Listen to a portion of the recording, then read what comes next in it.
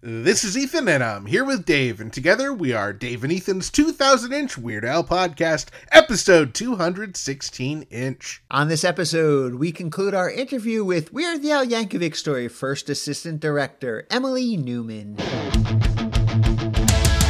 It's Dave and Ethan's 2000-inch Weird Al podcast. It's a podcast about Weird Al. It's Dave and Ethan's 2000-inch Weird Al podcast. Seriously, the whole podcast is about Weird It's Al. Dave and Ethan's 2000-inch Weird Al podcast. You don't have to listen, but we're glad you are. Dave and Ethan's 2000-inch Weird Al podcast. Well, hello, Dave. Hello, listeners. Welcome to episode 216-inch. Dave? Dave, you there? Is it on? Okay. A 1, 2, 1, 2, 5, 6. Dave, what are you doing? Oh, I just got a new to me Teak Tascam Series 144 4-track cassette recorder, and I thought I'd try it out by recording this week's episode on it. Ah, yes, the latest and greatest in 1970s podcast recording equipment. I believe that they call it vintage. And my understanding is that this thing was used as recently as the Bad Hair Day album. Oh, so you're saying it's only been obsolete for 27 years. Oh, that's much better, Dave. Well, you know, it is an upgrade over the tin can and crummy piece of string that our intern Frank set up for us. Wait. Is this the 4-track Porta-Studio famously owned by Weird Al that Bill Mumy mentioned in his episode on our podcast? Yes, the very same one. It's got lots of buttons and gauges and levers and knobs. Dave, do you even know how to use that thing? Well, some of the buttons are red, some are yellow, some are white, and some of them are green. I'll take that as a no. Well, Dave, good luck with it. Just please make sure you fill out the warranty card before you break anything.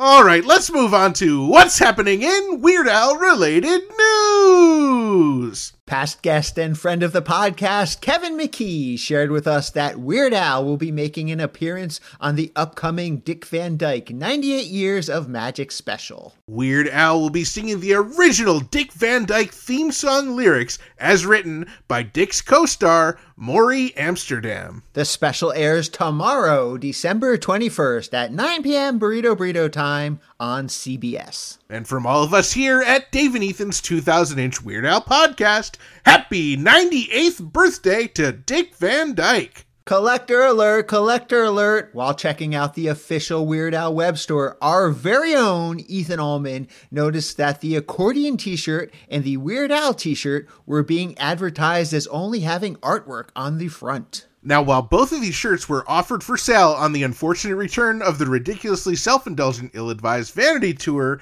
they were sold with artwork on the back of the t-shirt, so I reached out to customer service for clarification. And once customer service confirmed that the shirts indeed only had artwork on the front, Ethan immediately ordered 1,000 of each for his collection. Now, based on our records, this is the second variation of the Weird Al t-shirt, also known as the run-on shirt, and at least the sixth variation of the accordion shirt. Wow, that's almost as many variations as there are Beat on the Brat singles. You can still pick up both t-shirts as well as other cool items at 25% off for a limited time only over at shop.weirdal.com. Attention Grammy voters!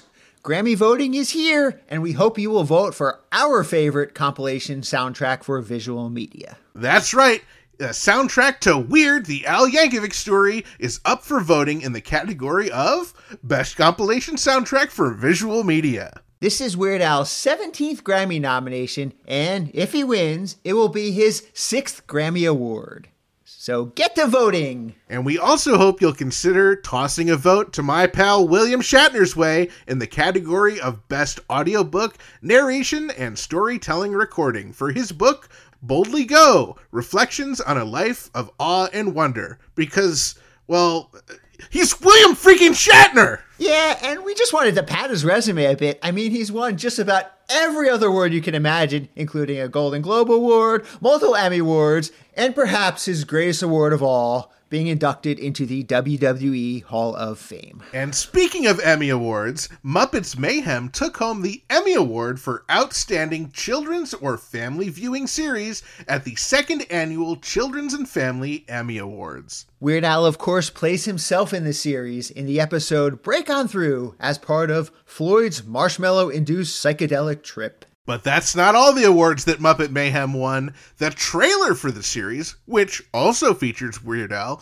recently won a Clio Award. And despite everything, Disney chose not to renew the series for a second season, so boo on you, Disney. While it's clear to us that Weird Al's involvement was the driving force that secured the wins, all of us here at Dave and Ethan's 2000-inch Weird Al podcast would still like to offer a sincere congratulations to everyone involved with Muppets Mayhem. It's been a very busy week on social media for Weird Al videos as Weird Al, Eric Appel, and John Bermuda Schwartz all helped unearth some pretty stinking majestic, rare, and hard to find Weird Al content. The first one we'll talk about is a video Eric shot of Weird Al recording scratch vocals for You're All a Bunch of Slaves, the Jim Morrison parody scene in Weird the Al Yankovic Story. Al performed the lines to the music for timing reasons, but ultimately, Daniel Radcliffe recorded the lines in the film. That may be the only song in the film where Daniel replaced Al's voice. It was very cool to get to see and hear this behind-the-scenes clip. Those of you who follow John Bermuda Schwartz on social media may have seen him post about how he is working on digitizing his VHS tape collection. Well, we finally got to see some really nice examples from all of his hard work. Weird Al uploaded on his YouTube and social media the live news broadcast of his LASIK eye surgery from January 23rd, 1998. This is probably the best quality recording that we have ever seen, and probably will ever see, so even if you've seen it before, definitely go check out this hilarious piece of Weird Al history. And speaking of Weird Al history, also from Bermuda's archive, Weird Al posted a clip of his very first public appearance after getting that LASIK eye surgery. In the clip from the 1998 American Music Awards, Weird Al joins Drew Carey, Those Darn Accordions, and Dick Contino in an all-star accordion medley. Really? Weird Al was in that video? I didn't recognize him without his uvula. No, I'm pretty sure he still had his uvula. For now, maybe. In the past few weeks, Weird Al has appeared on a number of radio shows, podcasts, and news outlets to promote the North American physical release of Weird the Al Yankovic Story. And one in particular that caught our eye was an interview with linsanity.com. In the interview, Weird Al references something he saw online where his songs were ranked by how many people died in the song when he was asked about what his least child-friendly song was. The answer, Al continues, is One of Those Days, because the world blows up and everybody is dead by the end of the song, which means essentially 7 billion people die in that song. Interestingly, a few years ago, our very own Ethan Allman wrote an article for the now-defunct Laughspin.com, which ranked Weird Al's darkest songs based on how many people died in them, with One of Those Days as number one. Not only did they pay me $75, the president of their parent company personally complimented the article, and now it's being tangentially partially remembered in a transcript of a Weird Al interview on some website. Boy, I've really made it, huh, Dave? That will clearly go down as your lame claim to fame. This episode is brought to you in part by Vegan Burrito Restaurant, Burrito Burrito, home of the 2-pound double wrapped in a quesadilla, Burrito Burrito, and Wizard Burger in Albany, New York. Come on down to Burrito Burrito and Burrito Burrito, your Burrito Burrito, and Wizard Burger for mouth-watering, loaded, dare I say beefy, vegan burgers. From Albany to Uranus, Burrito Burrito and Wizard Burger feed the hungry with out-of-this-world, plant-based, real food, always vegan style. Visit burritosquare.com and wizardburger.com to order ahead. And last but probably not least, it's time for What's Happening in Ruben Valtierra Related News. Coming up on Tuesday, December 26th, our favorite keyboard player, the Rube Emperor himself, Ruben Valtierra, is celebrating his birthday. Ruben's only been in the band and performing with Weird Al since 1991, so he's still technically the new guy, but we won't hold that against him. From all of us here at David Ethan's 2000-inch Weird Al podcast, happy 69th birthday, Ruben Valtierra. Nice. On our previous episode, we kicked off our interview with the amazing Emily Neumann, who is better known simply as Neumann. Neumann was, of course, the first assistant director on Weird the Al Yankovic Story, and we're excited for you to hear the rest. So let's pick up where we left off last episode, already in progress, right as we were about to talk about the scene Ethan and I filmed together. I'm curious what you remember from the day that we were on set. Obviously, Dave and I, have a very deep memory of all the things we did, but I'm sure there was a lot of other stuff going on, in your world. I know, like, at one point someone broke their wrist and had to leave, and like a beer keg exploded, and there's like all sorts of stuff you probably were dealing with. But what do you remember from that day? I remember meeting you guys. I remember we had the best group of extras that day because, like, we were in, wasn't the Viper Room? I'm trying to think what the actual location was actually. It just escaped my brain as soon as you started saying it's the Virgil. The Virgil, yes. The Virgil, yes, the Virgil. So that was one of those days where it was like, okay, this is a big day. We had like 6.5 pages to do, 2 performances. We meet Demento. There's backstage stuff. So like for me and Eric, it was like, we're going to block shoot this. I think we block shot it so that like we started backstage, did all that, and then came out to the stage, and like you shoot towards the stage first and shoot all that out and then turn around and then get the audience. But we had a crane that day, like a camera crane. Yeah. I remember that. Yep. And that took some time to build. So they were building that while we were shooting in the backstage area. And then the crane just added like such a cinematic look to it. And then we had to throw breakaway glass behind Rainn Wilson's head. So that was fun. And then we had outside shots. Like we were starting to run out of time because it was a lot to get in a little time. And I knew that. And we had a hard out, I think, too, where like, you have to be done at a certain time. And so there hit a point in the night where it was like, we're running out of time. I'm worried about getting outside. So JB, our UPM, Jason Brown, who's an incredible first AD also, was like, our stunt guy had orchestrated like a whole scene of like these guys scuffling and fighting outside. So JB took the second camera outside with Jake, our stunt coordinator, and was like, I'm going to go shoot that while you guys finish the performance stuff inside. So we kind of divided and conquered.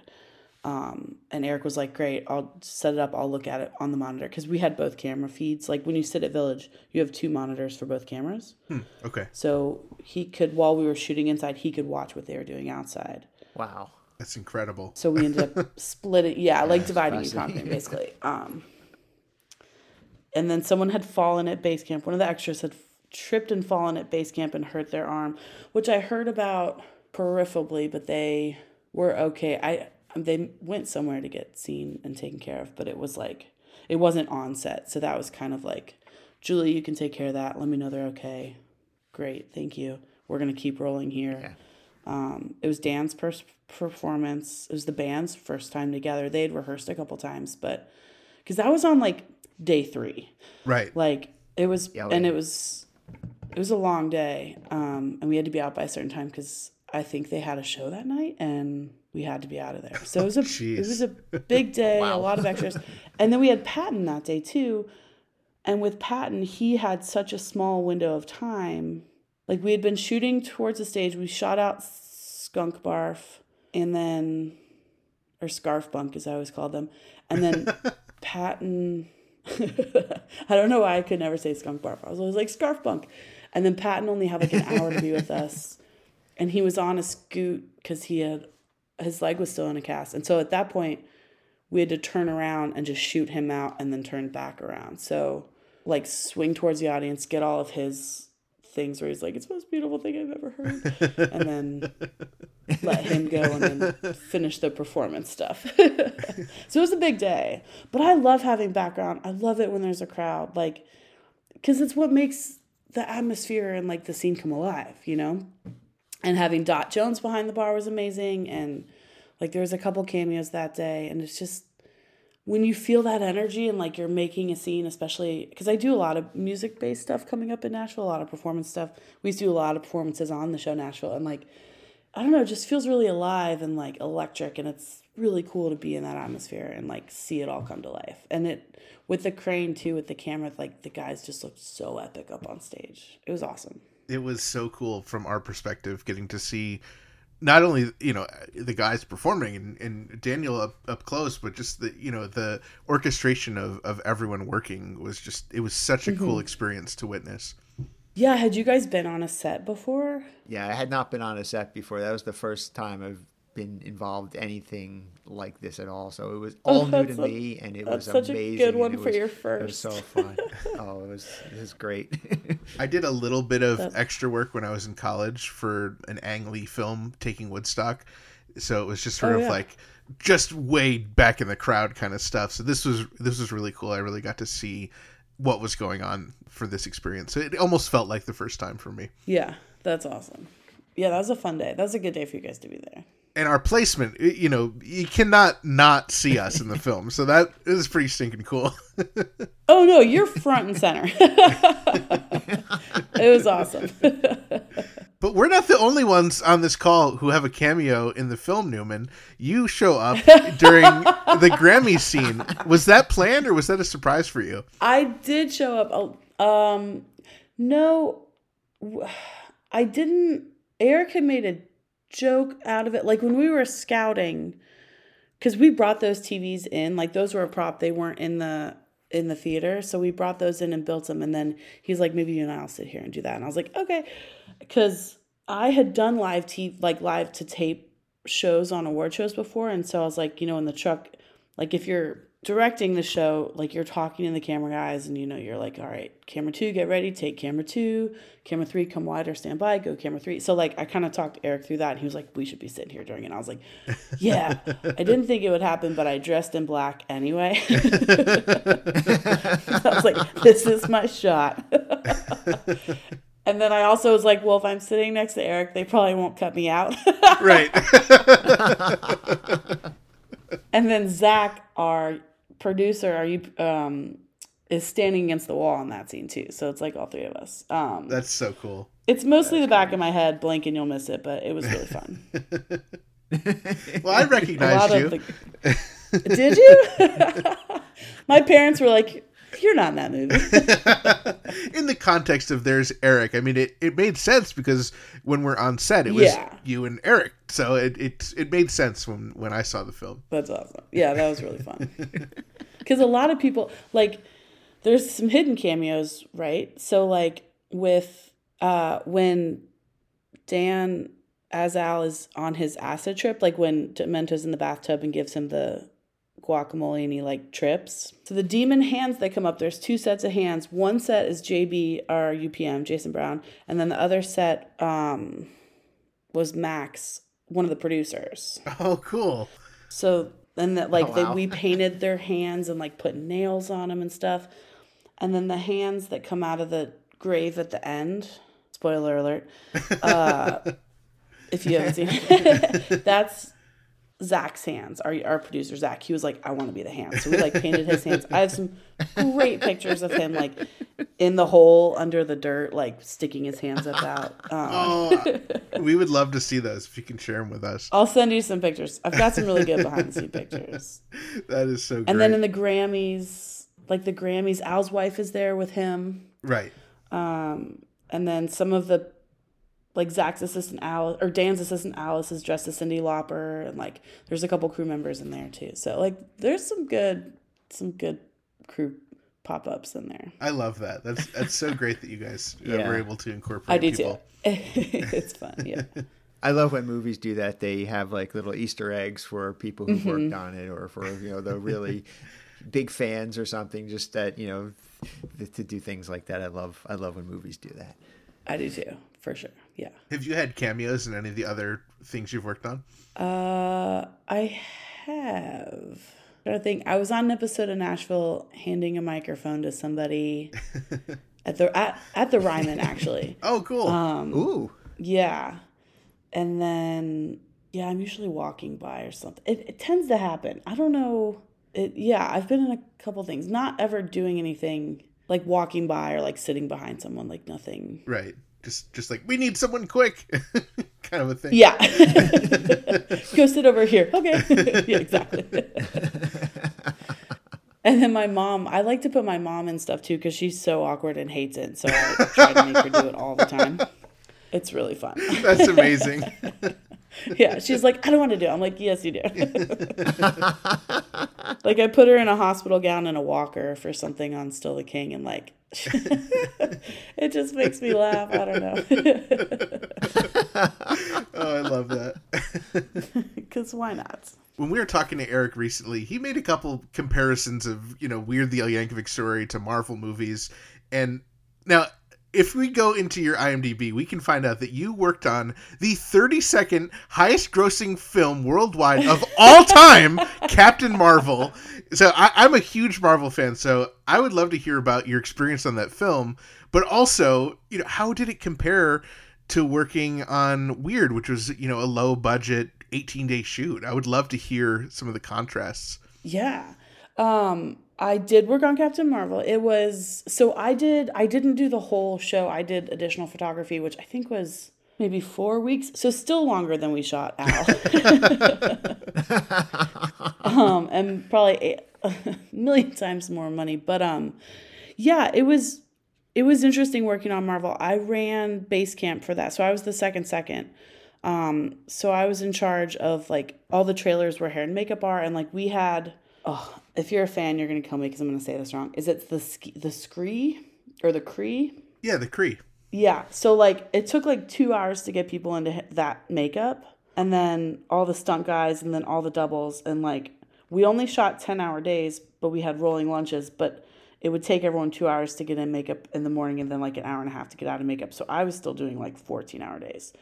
And the thing about Marvel was, because we were doing reshoots, it was a lot of, like, the security is super tight. Nobody got, like, you had to be super careful with all the paperwork and the sides. And, like, a lot of people didn't have sides or didn't have call sheets. And I was like, I need a call sheet to know what I'm getting people ready for. Like, you can't keep me in the dark. That's done to prevent, like, leaks about who's in the film or plot points. Wow. Yeah, and they're super, I mean, and I get it. I mean, it's like one of the biggest movie franchises ever. And they can have people, like, the characters come out in capes and they get into their cars and, like, you're real. Wow. It's really, you're trying to keep everything under cover and under wraps. And then it's a lot of blue screen. We did shoot at the actual Blockbuster location. Like, we had that real set and we did that. But a lot of it was on stage and a lot of it was blue or green screen, which to me, it's so cool what they can do, but that's not what I love to do. That makes sense. Yeah. Like, it's incredibly cool, but so much is happening in post. I don't know. I like to be on the ground and on sets and on locations and like kind of in it more personally. Mm-hmm. But it was an incredible thing to work on, and just the costumes and the makeup and like the teams that it takes to put that scale of something together. I mean, I was a PA when I was really young. I was a PA on Shutter Island, and at the time that was like the biggest thing I'd ever seen. Like, it was like we're on the side of a cliff with camera cranes and Marty Scorsese wandering around like yelling in a megaphone, and you're like, what is my life? And then like cut to Marvel when you're like on a green screen and there's like rocks and like people wandering around. You're like, what's happening?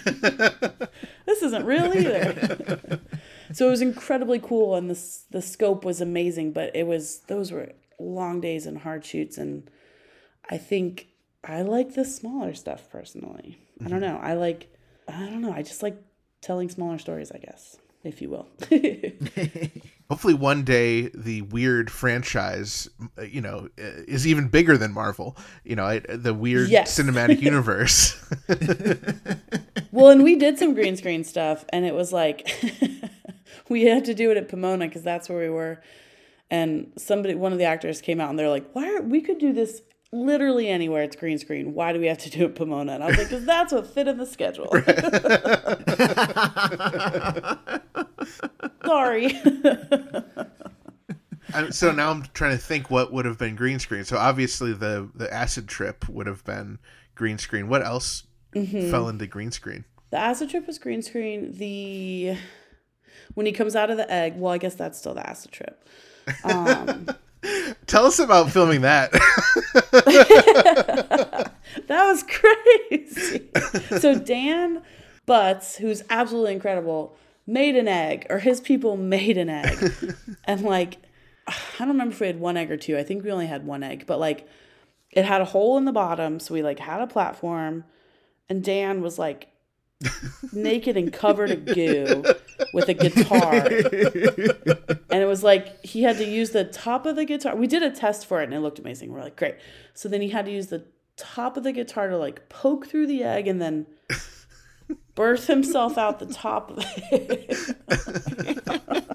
What is the goo on Daniel, and whose job is it to rub the goo on him? I think Kat had to do that. It was so... Sometimes I look at actors and I'm like, God, I couldn't do that. Like, you have to... That's a pretty vulnerable position to, like, pop naked and goo out of an egg. And be like, I hope this works. And then you watch it and you're like, it's incredible. Yeah. I remember seeing, just the second of that in the first trailer for the film and just being like, what is this movie? Yeah, so it's great. Taking a turn and I don't know where it's going. Yeah. Yeah. That was a fun day because we did a lot of that on the same day. Like, also with him driving was just poor man's process. So we just had like black curtains around him, and then like the guys were swinging lights to look like headlights when he was driving drunk in the car. Oh, wow. Oh, interesting. Yeah, so that was on stage, and then the egg was on stage, and then the green screen stuff, and the factory was there. I loved the factory set. That was really cool. That was like a real... Factory was amazing. That room was like a real, I don't know what you would call it, like control room? I don't know. But that was all there. Like we brought in the console they were at, but everything else was there. How cool. Yeah. Actually, one of our PAs was the ones that got sucked into the conveyor belt.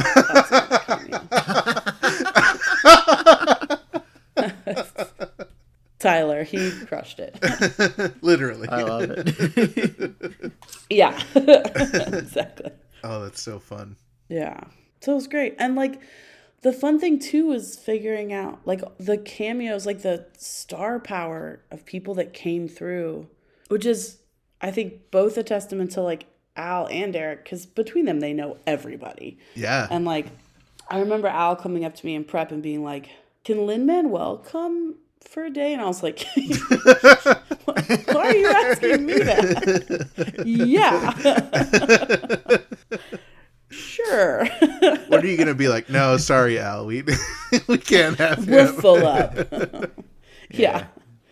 But it became like, who wants to come play? Who do we want to include? When are they available? And like, what day? Like going back to the schedule is like, what day can we plug people in? And then I think Lin only had 2 days available, and we looked at the calendar and it was like, well, it's either the day we're at the hospital or it was like some other day where he couldn't really, there wasn't like a spot. And then it was like, he'll be the doctor. And it was absolutely incredible. Yeah, which was a great way to start out the movie with star power, like Lin just show up right there. I think one of the first people you see in the movie. Oh my God. Yeah. The audience reaction when he rips his mask off, it's just like, holy shit. So good. It's so good. And I'm a nerd too. So I had just seen Tick, Tick, Boom. And we were standing there like in the hospital room, like between setups, and he was like, "So 18 days, huh?" I'm like, "I know, it's a pretty quick schedule." And I'm like, "How many days did you guys shoot Tick Tick?" Like, let's talk about scheduling. Yeah. All right. But he was super nice. I mean, everyone was so nice that came and played. Like, we got so lucky with everybody that wanted to be involved. I think from Eric, I think he mentioned that Conan was maybe on set for like an hour or something. Was that the shortest window of time that you had to work with? It was either Conan or it was Patton. Yeah. Yeah, Conan only had a little bit of time, which was really tricky too, because the way that pool scene was written and the way it was staged, like Demento kind of walks Al around to meet everybody, you know? Mm-hmm. And so it was like we had to put Conan in a spot where we walk by him and we see him, but then you didn't notice he was missing. Okay. So like where we place people, and that's what me and Oscar would do, like set up all the extras, set up all the cameos, and then like walk through. Like Eric would be like, I want him to start here and go here and here. And it's like, all right, how can we put people in the path where it makes sense and we end up in the right spot? And like with Conan, we'd put him like across, I think with was it Dolly he was next to? Yeah. So like he was kind of far, like the main two pockets of people were like on either side of the pool and he was kind of across. And then we just got cutaways of him like with his instrument and singing and shaking so that we could cut him in later. And I think it works. Oh, it does. But again, totally. that's one of those. Yeah, but that's one of those things when I watch it, I'm like, oh yeah, we only had Conan for 20 minutes. Like I think of that first and then everything else. And like Paul F. Tompkins, when he smashed the watermelon, like we only did that once. Oh, wow. It's perfect. Yeah. It's perfect. And I didn't think it would work. And that was a really long day too. And it was cloudy and like it was cold. It was like the one not sunny day that month. Of course, because that's what happens when you're outside. But like Dan or whoever had cut the watermelon into like 6 pieces and then was trying to tie it back together with like a clear line so that when he hit it with the thing, it would just like it kind of explode. And for like 20 minutes, we were like trying to tie this thing together. And I was like, this is not going to work. And then Paul just nailed it and exploded everywhere. And he looked at me and I was like, I don't know what I expected to happen, but that was amazing. And it was one and done. We're like, all right, moving on. Oh, it's incredible. Yeah. So if you can distill everything you experienced down to what is your number one memory of working on the film? Oh, wow.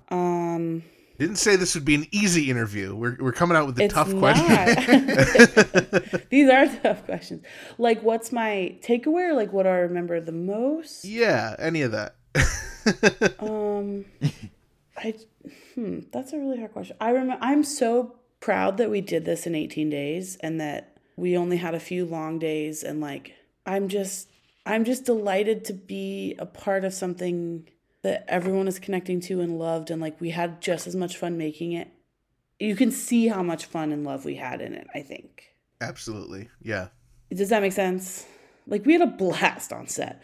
Like Ross, our DP, was amazing. Eric and I got along super well. And like, he trusted me as his first. And sometimes there's not a lot of female first ADs. And that can be a really hard role within a large crew. And everyone worked so well together and trusted each other and we had such a good time. And then and Al was there every day and was so sweet and kind. And like, to top it off, we made such a special project. Like, I don't know. I'm probably most proud of this project, honestly, than just about anything else I've worked on because we busted our ass, but we had so much fun and it worked. And like, that's so rare. Like normally there's like a saying, it's like people, project, paycheck, pick 2.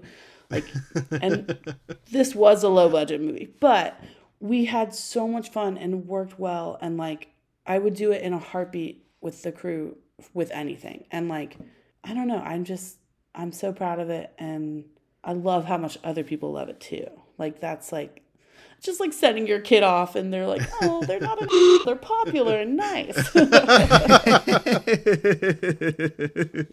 So, yeah, I'm just so grateful and I had a blast and yeah, it was an awesome experience. Well, we had so much fun when we were on set. So thank you for everything you did for us on the set and making our experience so great and making such a fantastic film.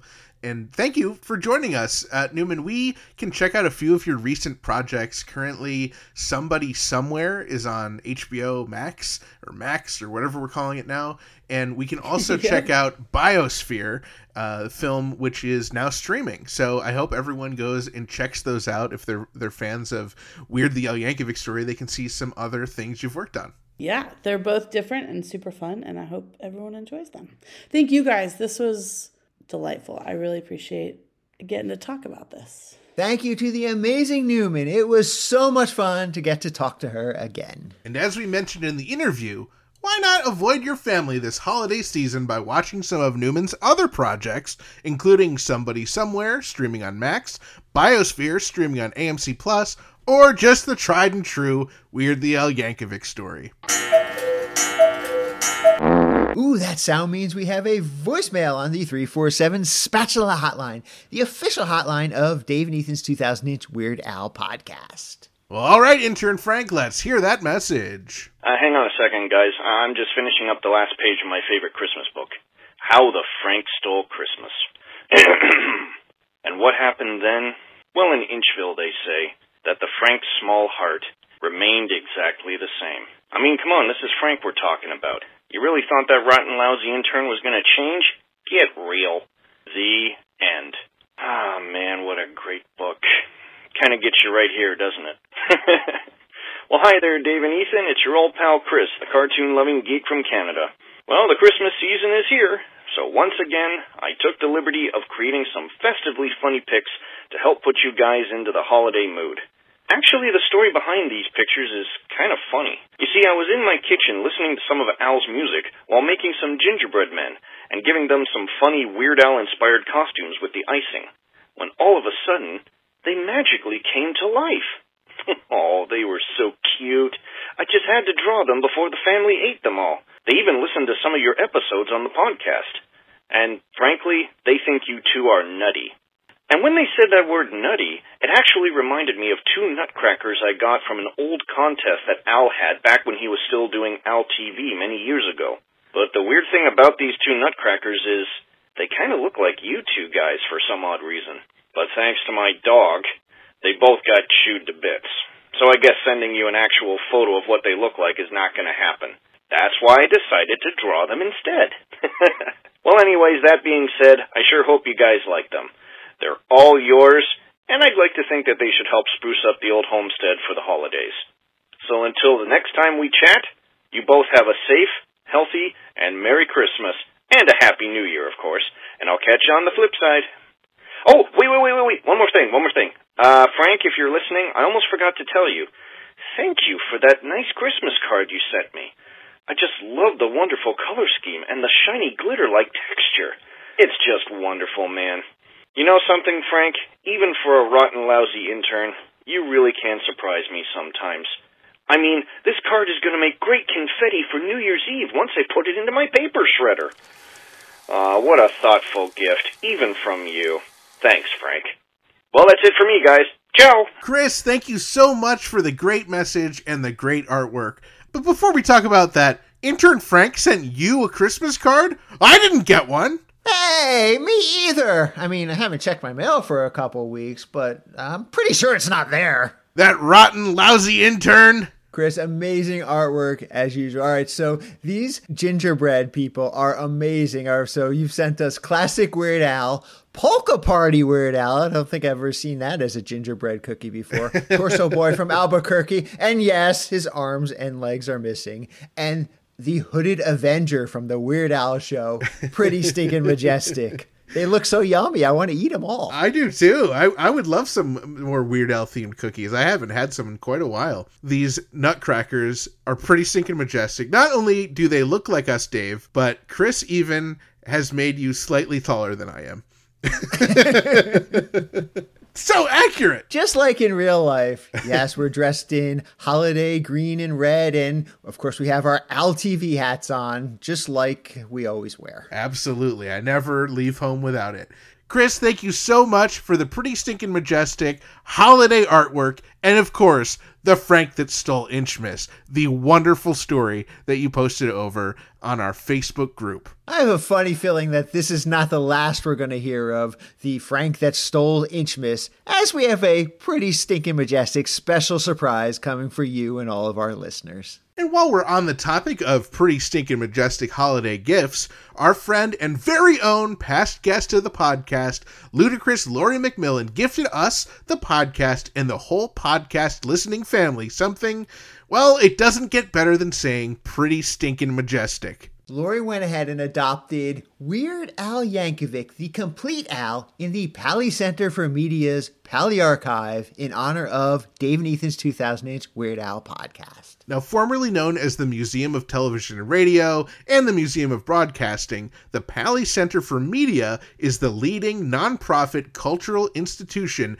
whose mission is to preserve media and its history and explore its cultural impact. With Lori's way generous gift, whenever the complete Al is viewed by a guest at the Pally Center's library, our name, Dave and Ethan's 2000-inch Weird Al podcast, will be displayed as a contributor. We are honored that Lori chose to support such a worthy institution and to help Dave and Ethan's 2000-inch Weird Al podcast go down in history as one of Weird Al's biggest supporters for generations to come. From all of us here at Dave and Ethan's 2000-inch Weird Al podcast, a huge thank you and a happy holiday to you, ludicrous Lori McMillan. This episode is brought to you in part by Discover Darwin, promoting tourism in Darwin, Minnesota. Not only is historic Darwin, Minnesota beautiful, it's also hot and saucy. Troubles number 2, restaurant and bar Darwin is now offering new $3 and $5 boxes. Aw, my cat Coogans and your cats AJ and Skylar would love new boxes. You know how cats just can't resist boxes. Unfortunately, Ethan, I don't think it's that kind of box. It looks like it's some lottery thing. Oh, lottery thing? So must be a litter box.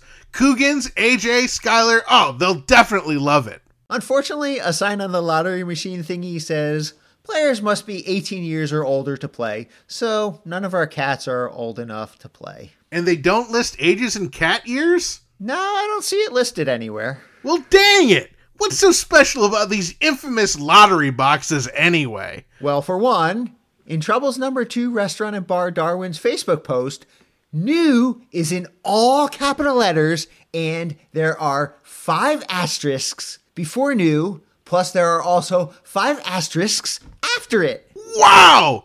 That means it must be special! Oh, and that's not all. There are also 4 exclamation points at the end of their post. Wow! And I'm saying wow with 4 exclamation points in case you couldn't tell. It sounds like you're only using 3 exclamation points, but I'll give you the benefit of the doubt. Well, now that I'm looking here at the post, apparently the $5 box is called You Had Me at Beer, and the $3 box is called Hot and Saucy. Ooh, with an N. Spicy. Wait, does that count as a word crime? Let's see. B, C, R, U are words, not letters. Nope, I think it's good. So visit Darwin, Minnesota on your next word crime-free expedition. Discover Darwin, more than just the twine ball. And after you visit Darwin, Minnesota, be sure to attempt to visit discoverdarwin.biz. Every episode of Dave and Ethan's 2000-inch Weird Al podcast is brought to you absolutely free thanks to our incredible sponsors, Burrito, Wizard Burger, our very own Jackson Scoggins, and Discover Darwin. Our podcast is also supported by everyone else in our Patreon family, with special thanks to our amazing, close personal friend level Patreon supporters, Ron, Matt, Zeb, Zach, Blair, Ajax, Gus and Alicia, Adriana, Jake, UH, Jeff, Kenneth, Allison, Dana B, Casey, Scotto, Javier, Kev, and also thanks to Wendy and everyone else in our pretty stinking majestic Patreon family. If you enjoy our festive and family-friendly Weird Al podcast, please consider supporting us at patreon.com/2000inch. There are awesome benefits like getting your name on the podcast, your own private RSS feed, which gives you early access to each and every bonus episode, and the self-satisfaction of doing something important with your, let's face it, otherwise pitiful, meaningless existence. And now would be a good time to join if you have not joined already, because you'll be the very first to hear our bonus episodes the instant that they drop.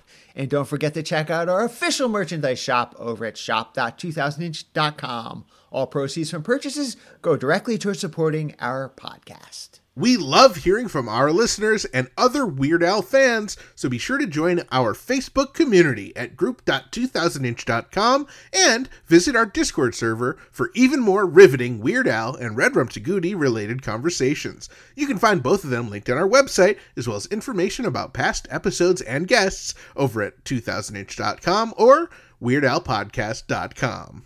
Keep up on new episodes, podcast news, and events by following at 2000 Inch on Facebook, X, Threads, and Instagram. And be sure to subscribe everywhere you listen to podcasts so you do not miss a single episode. Not only does subscribing help our podcast greatly, it will finally get you off the naughty list. Plus, we also love it when we receive voicemail via our official patent-pending 27-hour-a-day podcast hotline, 347 Spatula, as seen in the Illustrated Al, the songs of Weird Al Yankovic. That number is 347-772-8852. Put it in your phone, give it a call or a text, and you might even hear your message in a future episode. Thank you once again to our guest, Emily Neumann, aka Neumann, for joining us this episode. Thank you to Mike Minnick, John Bermuda Schwartz, Kevin McKee, our very own UH Jeff Nucera, Eddie Schmidt, Eric Appel, Chris Sear, David Grant, Claire Walsh, Chris Newman, Jared Marker, Lily Hirsch, our very own Jackson Scoggins, and the limitlessly lovely, ludicrous Lori McMillan. Thank you to the Grammy Award-winning Jim Kimo West for our incredible podcast theme song, and thank you to the 17-time Grammy-nominated Weird Al Yankovic, as this podcast probably would not exist without him. And a big thanks to all of you, our loyal listeners, subscribers, Patreon supporters, and sponsors, and everyone else who makes our podcast possible. Thank you, as always, for choosing Dave and Ethan's 2000 Inch Weird Al podcast for your listening pleasure. And until next time, remember to gill and chill, keep listening to Weird Al, and stay cheesy. You thought we forgot, didn't you? I didn't forget. No, I'm not talking to you. Oh, then who are you talking to? I'm the only one here. No, our listeners. How do you know that they're listening? That is literally their job. They are listeners. It's right there in the name. Oh, yeah, good point. What didn't we forget? I thought you said you didn't forget what we didn't forget. Well, I didn't forget that this is episode 216 inch, which also means it is episode 18 feet. Ooh, good one. But that's not what I was thinking of, Dave. The new guy's birthday? Yeah, we already mentioned that. Nope. Boxing Day in Canada? I hear Trouble's number 2 in Darwin is selling boxes. No, not that either, but you're close. Oh, is this where we wish all of our listeners a happy Hanukkah, joyous Kwanzaa, happy Honda Days, Merry Christmas, Feliz Navidad, Joyeux Noël, Male Kaliki Maka, or Merry Christmas in Canadian, depending on what they celebrate and where they are listening from? Yep. Did I say that last one right? From all of us here at Dave and Ethan's 2000 Inch Weird Al podcast, have a safe, happy, healthy Honda Day season.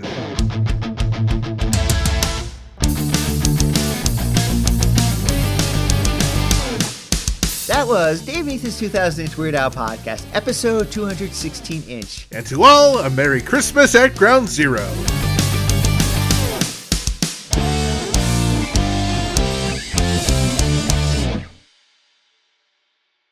Naked and covered in goo with a guitar. Malay Kaliki Maha. Malay Kaliki Mahaka. Malay Kaliki Maka. Malay Kaliki Maka. Malay Kaliki Maka. Feliz Navidad. Joyeux Noël. Froh Weihnachten. Bon Natal. Feliz Natal. Kraken Ferrakut. Shaslevogo Radazesapa! No, Shaslevogo Razdfestival.